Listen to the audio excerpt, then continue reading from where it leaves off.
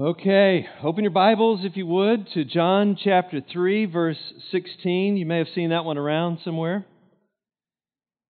And I want to just say, first of all, that I'm so thankful to be back with my church family. And I love this church. There's no place I'd rather be than right here on a Sunday morning, worshiping you guys. And I've been in some crazy, wonderful places all over the world, literally, but there's just no place I'd rather be than right here on a Sunday, worshiping with you guys. It's wonderful. For those of you who may not know, I'm the lead pastor. Planted the church like 22 and a half years ago, and so some of you guys weren't born. I know all that. It's kind of sobering, but it's just a joy to be a part of Christ Fellowship and all that the Lord's doing through us here. I've been gone for a number of months. I was joking, I was texting with Jimmy yesterday going, hey man, I'm preaching for the first time in 3 months, and I hope it's like riding a bike, I hope I haven't forgotten how to do it. Some of you guys are like, you need to keep pedaling. Is this a good start? I don't know. But we had so many incredible preachers, bringing the word from inside of the church and from outside of the church during the last 3 months. It's been great. Because of technology, I've been able to listen on Sunday afternoon to the message that was preached that morning, and we had some great guys and a few girls bringing the word, and so that was just awesome. I'm thankful. And before I jump into the scriptures today, a couple things. One, I want to just cast a little bit of vision about the fall. I know we've got just people coming we've had summer going, everybody's different directions. We've got lots of new people right now in first and second service. And so I want to just take a minute and tell a little bit of story and point us forward for the fall. So, we planted the church so many years ago. And in about 2001, I was at a World Mandate, which is our student missions conference with the movement that we're a part of called Antioch. And about 5,000 people each year go down and at Waco there, usually at the Farrell Center. And so we were sitting there, and Kim had read this book by one of her missionary heroes named Jackie Pullinger. So she's a famous missionary to Hong Kong, really helped turn that city upside down for Jesus. And we're sitting there, and Kim goes, whoosh, whoosh, whoosh, and I was like, what? And she says, I'm sitting next to Jackie Pullinger. And I was like, oh, that's her. And so she's this fireball little British missionary lady, and she stands up, and she tells about how Hong Kong was her land of inheritance. And she challenged us all to know what your land of inheritance is. And at the time, the church was still up in Grapevine, where we had originally planted, and we had planted 7 churches out of the church back then, even in that time, sent out hundreds of people to start new churches in different places. But we felt like the Lord was tugging on our hearts to do something different, that we weren't in our land of inheritance. And so she spoke that word, and it was like, bam, it hit us. And we began investigating Fort Worth. And we would come down and do dates down here, and just starting to fall in love with the city, and we really wanted to be close to a university. Go Frogs! We wanted to be close to a university where we could help raise up young people to just fall in love with Jesus and to impact the city and the university and the nations.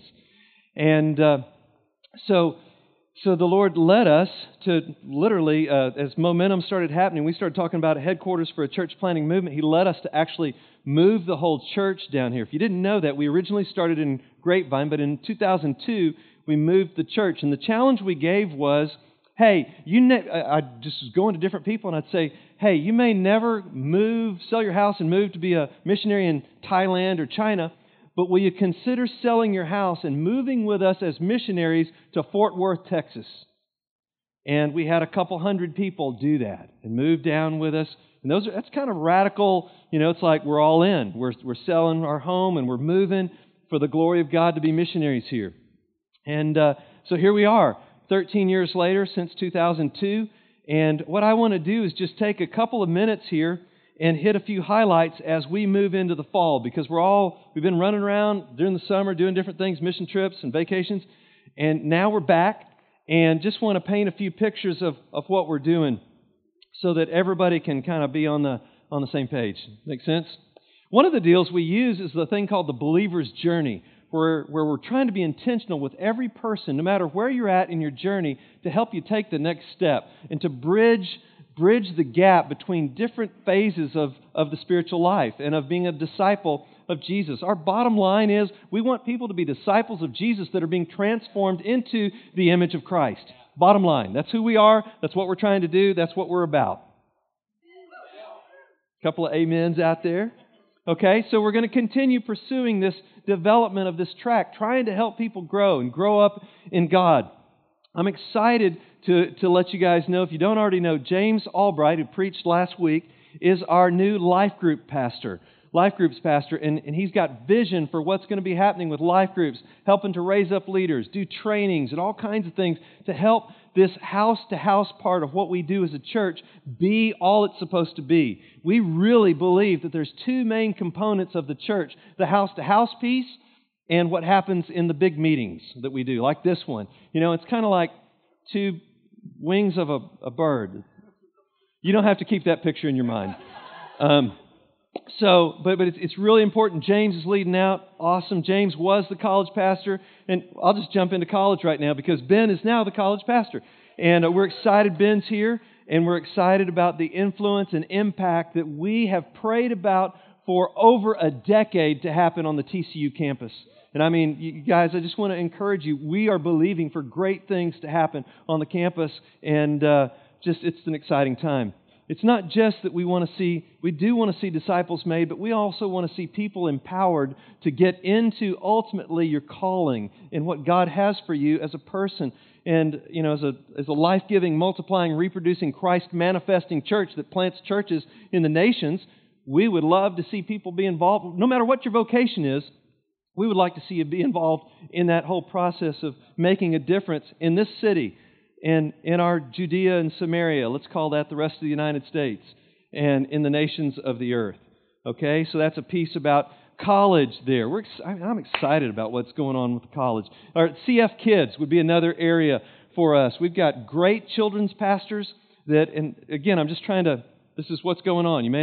Everybody may not know what's going on. We've got great children's pastors that are doing all kinds of stuff, and they believe that those children aren't just being kind of babysat over there, but that they're an integral part of the whole church, and they are the future leaders of the church. They're the future leaders of our movement. And, one of the things they're even doing, in addition to teaching and training classes like we just saw, they are also giving discipleship times made available they call it Core for Kids, where adults come in and actually disciple the kids and start teaching them in the basic practices of what it means to be a disciple and to help make disciples, which is what we're trying to do. Discipleship, I would even say, I just want to highlight discipleship in general for us. We're refocusing yet again. You don't get this thing figured out.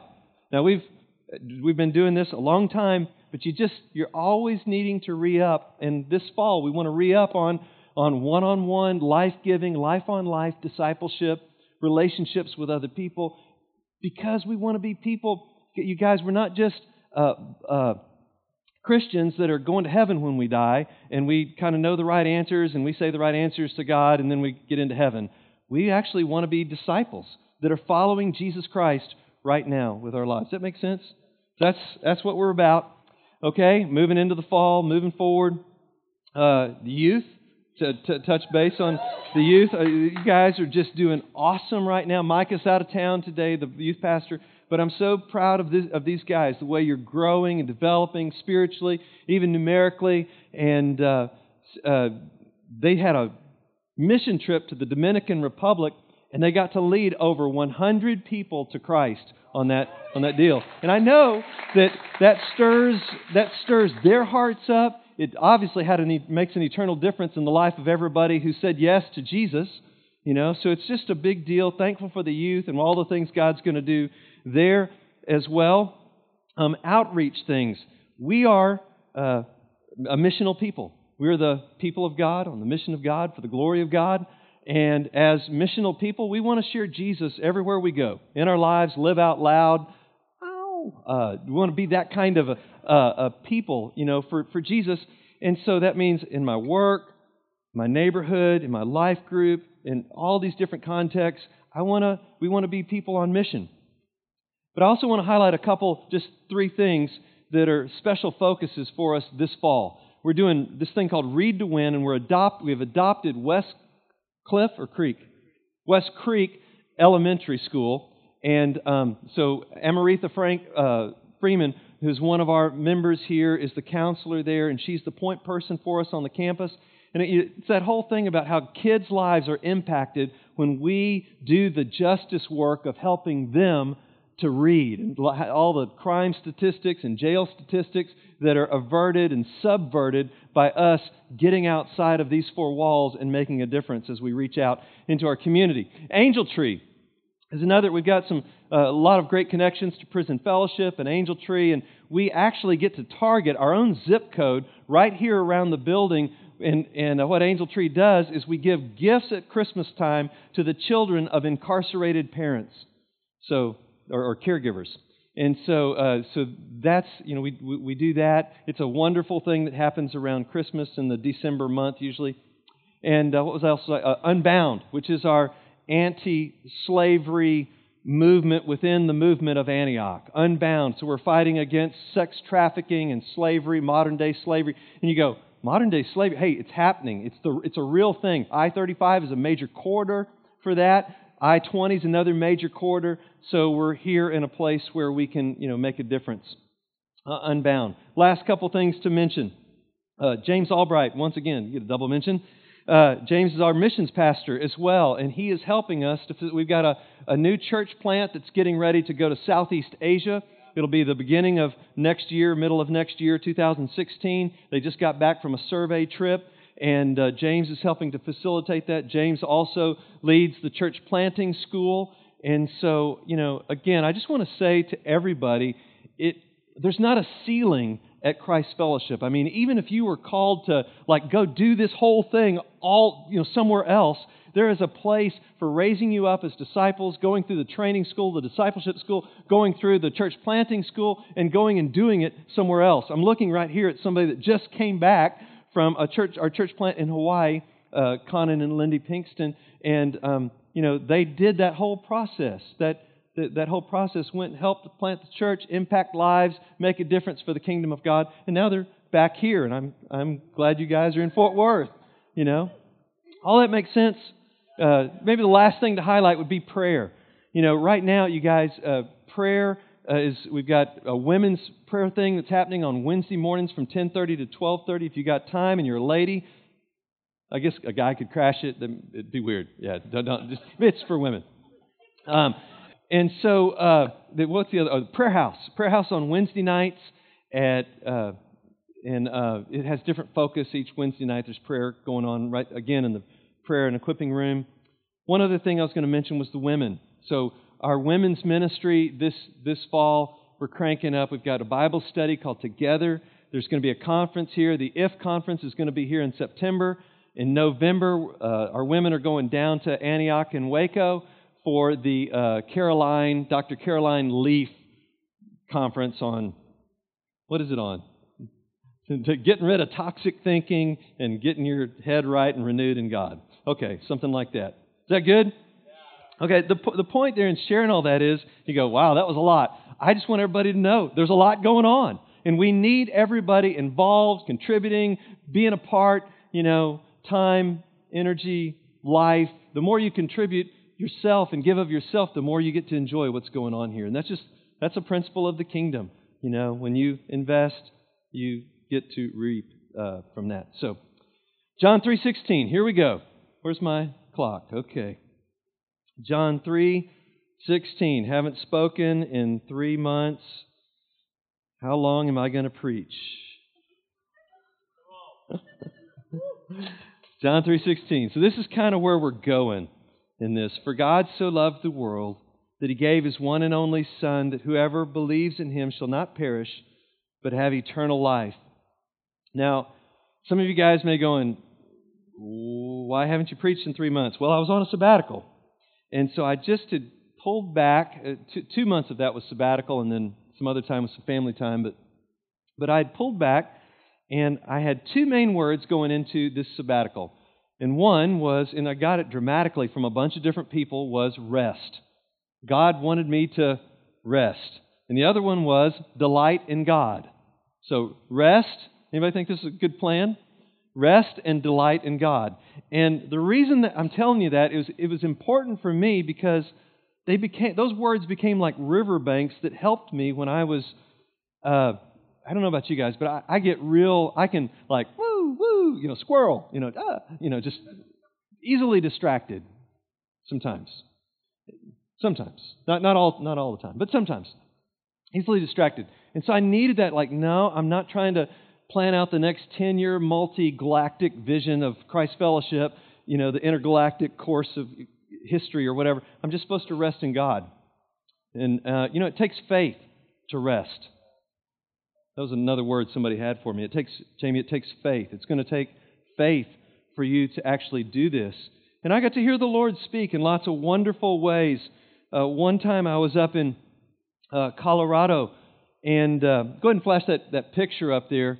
And a storm was coming in, and I'd been praying for hours, literally, and I was saying, Lord, speak to me. And I just put my phone up as the storm was coming in, I put my phone up on the window, and I videoed, and that's the frame of a lightning bolt striking a tree about 60 feet, a little bit further than the back wall. It'd be like the next back wall, but 60 feet away of a lightning bolt, like bam, and the fire alarm things start going off in the house, beep, beep, beep. And I'm lucky I didn't say "Mama," or something, because it scared the dog out of me. But that was the picture, and I shared that with my brother. He said, "Jamie, that's like a burning bush or something." And my own dad, who's not the most charismatic guy, said, "Jamie, have you been praying about something? I think the Lord's trying to speak to you." And sure enough, I looked at the verses for lightning, and it's like God speaking. I speak through the thunder and the lightning, and I go before you, and I fight your battles. And one of the reasons I wanted to show that, too, is because I had this fear that because my words were rest and delight in God, that's not real exciting. And so I knew somebody was going to say, well, yeah, rest and delight in God, but did something cool happen? I mean, did God really, you're on the mountain, did something cool, exciting happen? I'm like, yeah, look at my phone. There you go. Something cool really happened. He spoke. It's awesome. And but overall, just kind of summing up the sabbatical, I sensed a calling to go back to the basics that I felt like was for me and for the church, just back to the basics. And a lot of it has to do with what got exposed for me in the sabbatical. Richard Foster, years ago, wrote a famous book called Celebration of Discipline. And in that book, it was like the late 70s, he said the number one challenge facing the American church is distraction. Distraction. Okay, late 70s. That's before all the high-tech cable services, the dish TV. That's before the internet. Internet hadn't, he's like, the main thing is distraction. Internet hadn't been involved, I'm not going to say the thing about Al Gore. Okay, so no internet. Smartphones didn't exist. Now, anybody feel like maybe a smartphone might be a distraction at times? Oh, come on. Jeepers. It's a distraction. So, I use it for all kinds of good stuff, but also, it's like you can just be distracted with the thing. There's no more open-ended hanging arguments anymore. Well, I guess we'll just never know. I guess we just won't be able to solve that. I look over, and she's, what are you doing? I'm getting the answer to that thing you said you thought you were sure about, but not totally. So you can Google all that stuff, right? So distraction. So what happened was, as I tried to get still and silent, dial down, I realized, man, I am so prone to distraction. I need to go back to the basics. I need to go back to just walking with the Lord, praying.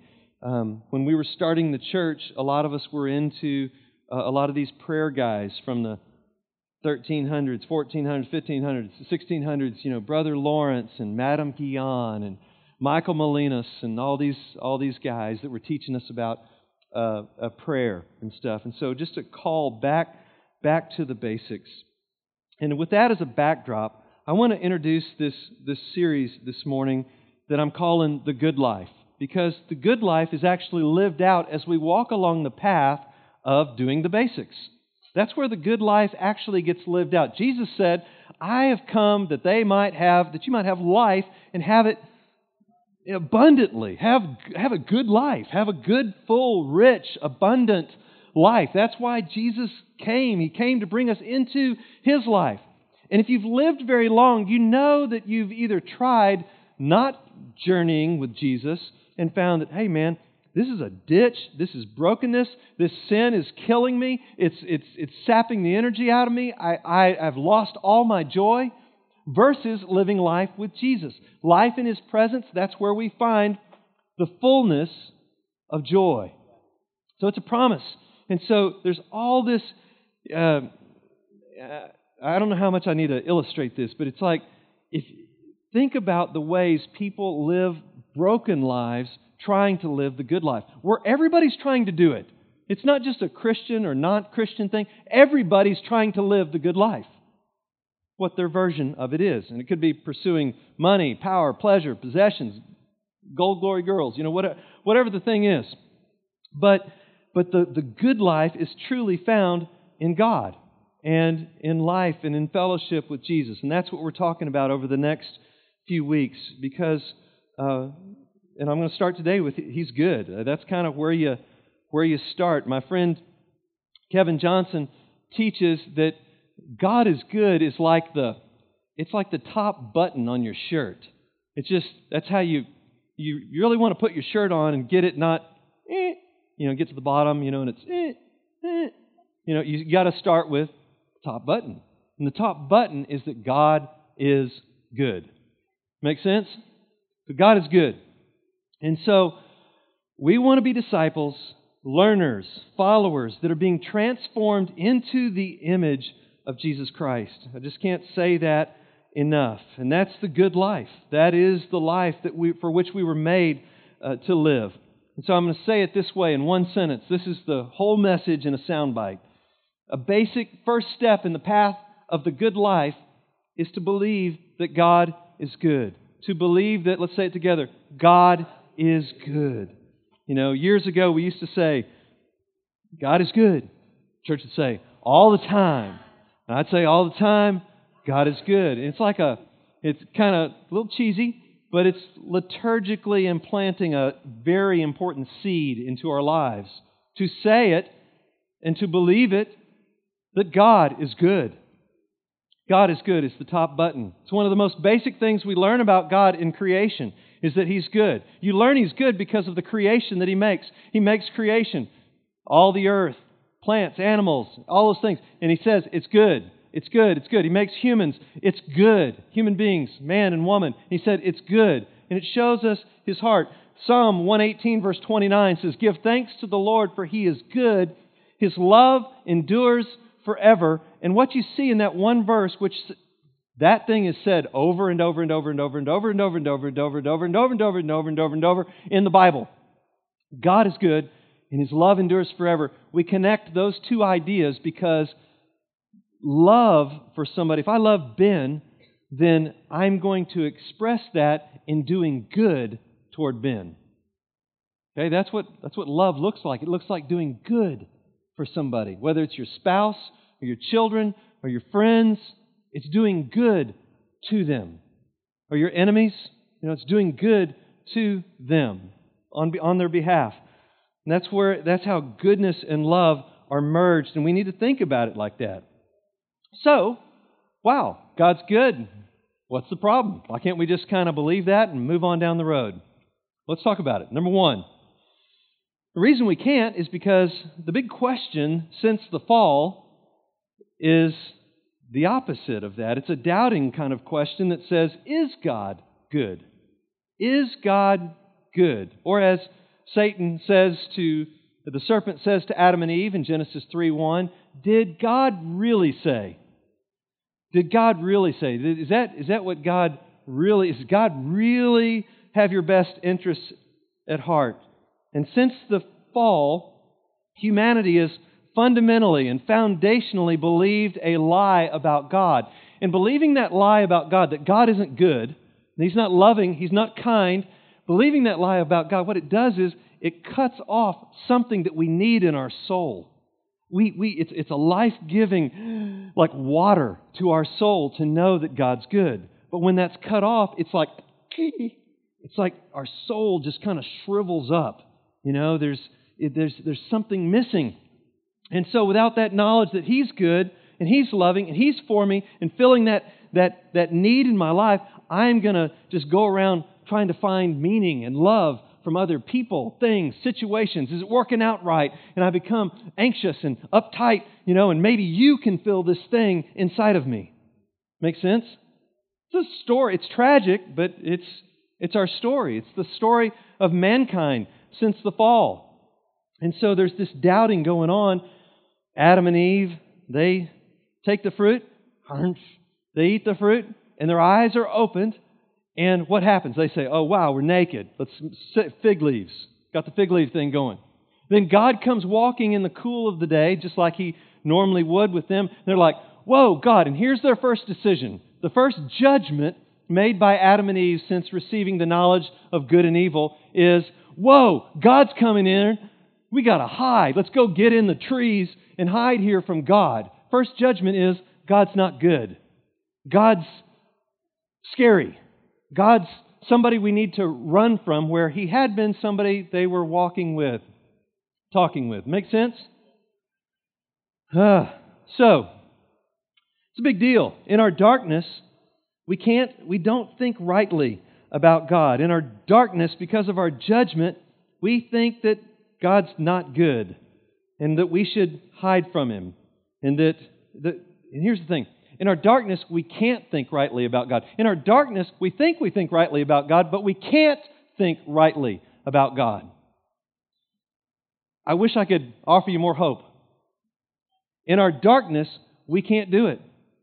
In our darkness, we can even take the Bible and come up with reasons for killing other people, being mean to other people, and doing things that don't look anything like doing good to them or loving them. Make sense? So, I'm going to say more about that. There's hope, and it's in Jesus. So I'll go ahead and give you the answer there. Like, that's kind of heavy. So, how does God get through to us? Because He does love us, and He gets through to us with Jesus.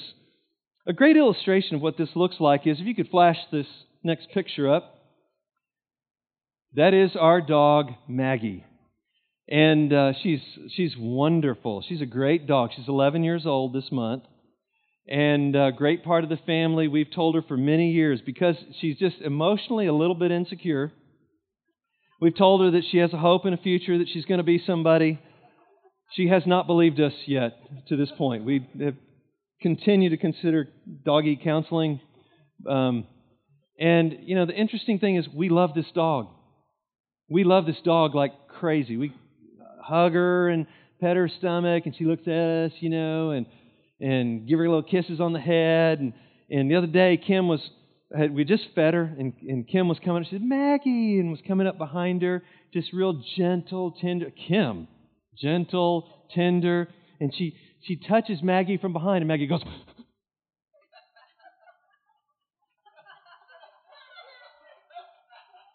and she goes, oh my goodness, Jamie, come here. And she said, Maggie, I love you. You're loved here. You're somebody in our family. And she touches her again.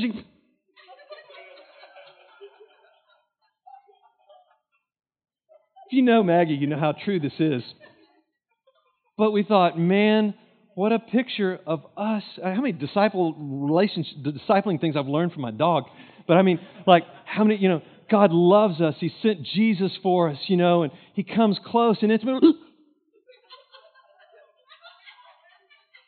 It's like we're afraid, we're running from God. And so the question is God good? And the answer is, in Jesus, yes, God is good.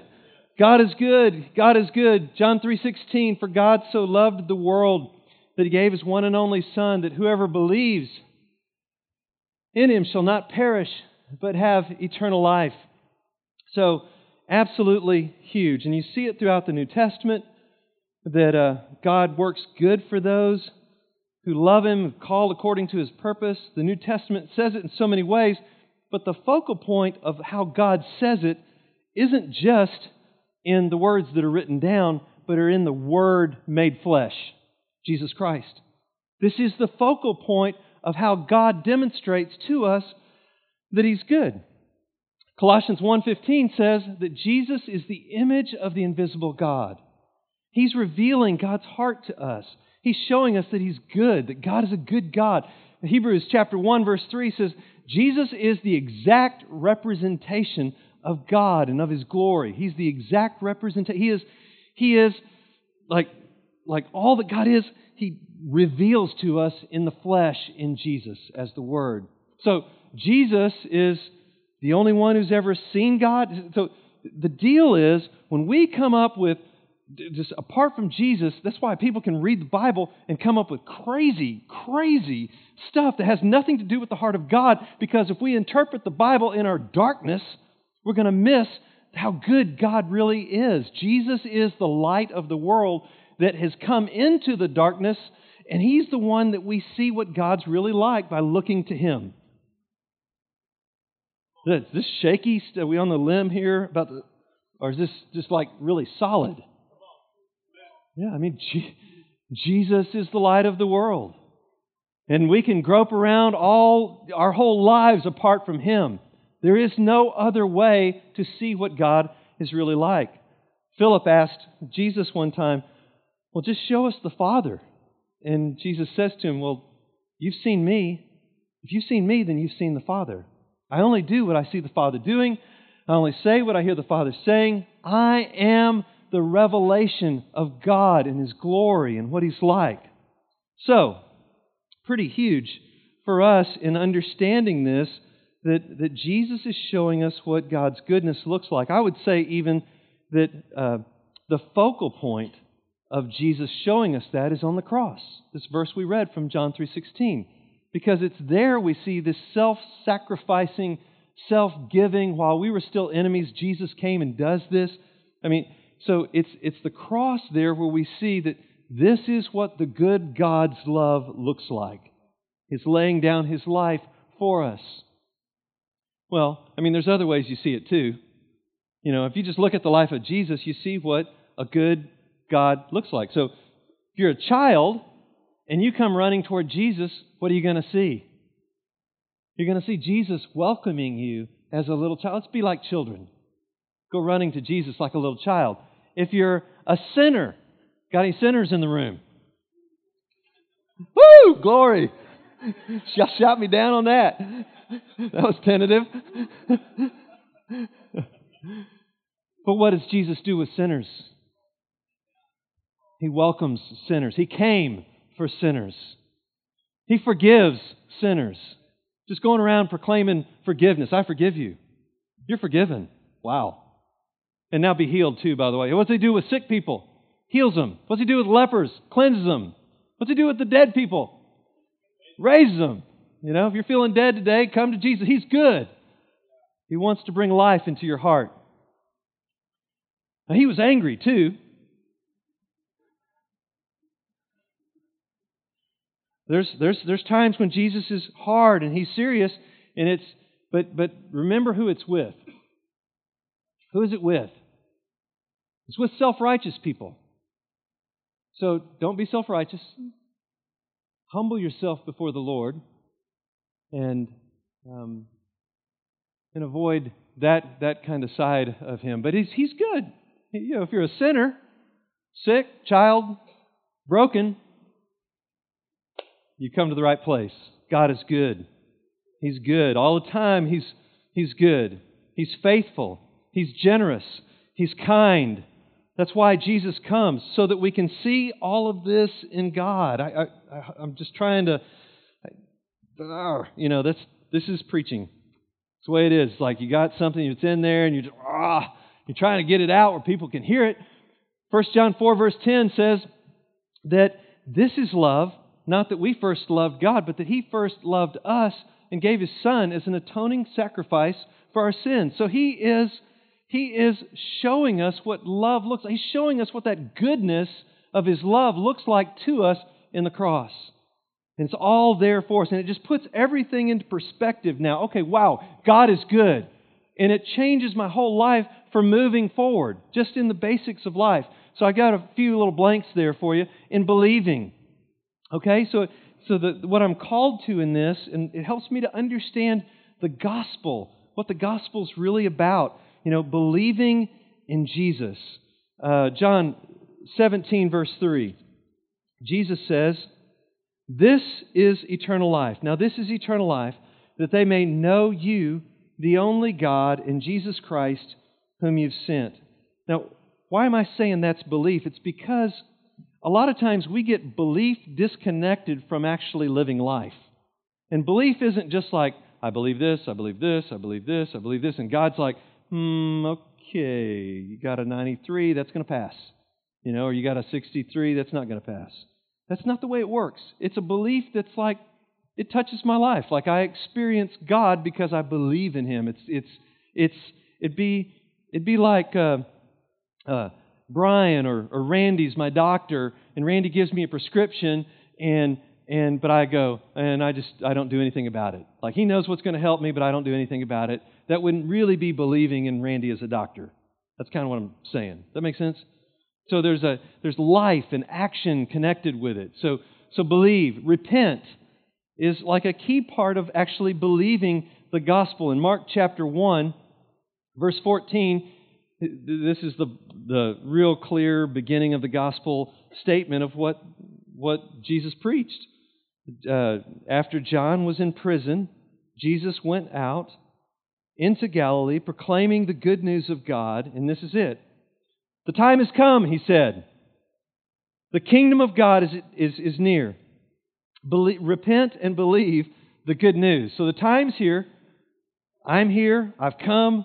Repent and believe the good news. So that's the gospel according to Jesus. Basically saying, I've come to make things right. Get your life in line with me because everything's changing. I'm going to make everything right.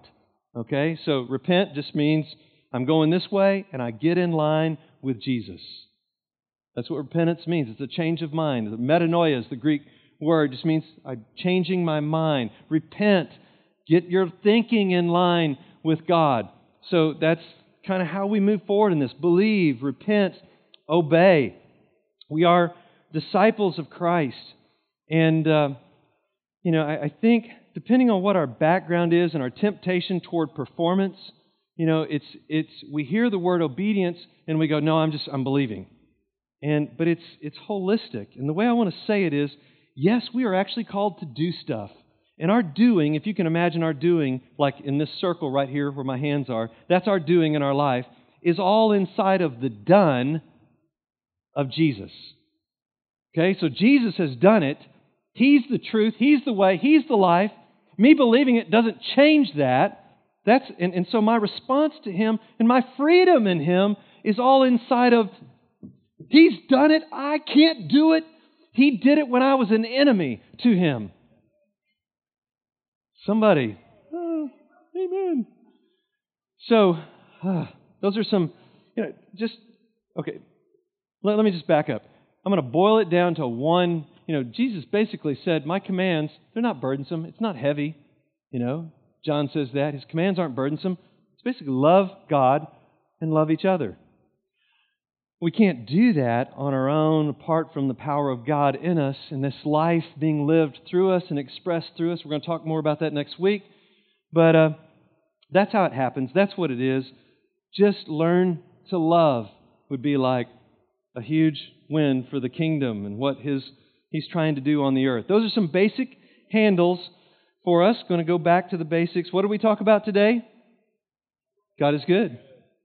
Yeah, we got a question out there. The question's kind of floating around. What's the question? Is God good? But there's an answer that comes in whom? Yeah, Jesus. And He says God is good. So I've got a friend who preached here. Actually, her name's Alexia Meek, and she preached back at the beginning of June. And I can't remember if she told the story or not, but she was a missionary to Sri Lanka back in '04 or '05 after the tsunami at the end of '04. And a village was wiped out there. They raised $1.5 million to rebuild all those homes. They planted a church there in this little restoration village in Sri Lanka.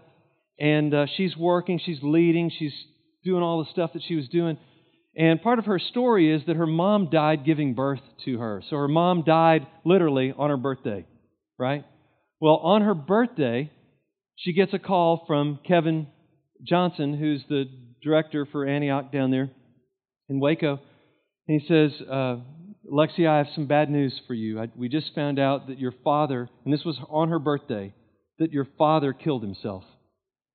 And she just literally, the weight of it just crushed her down. She was in a phone booth or something. She's literally on the ground, just crushed under the weight of this.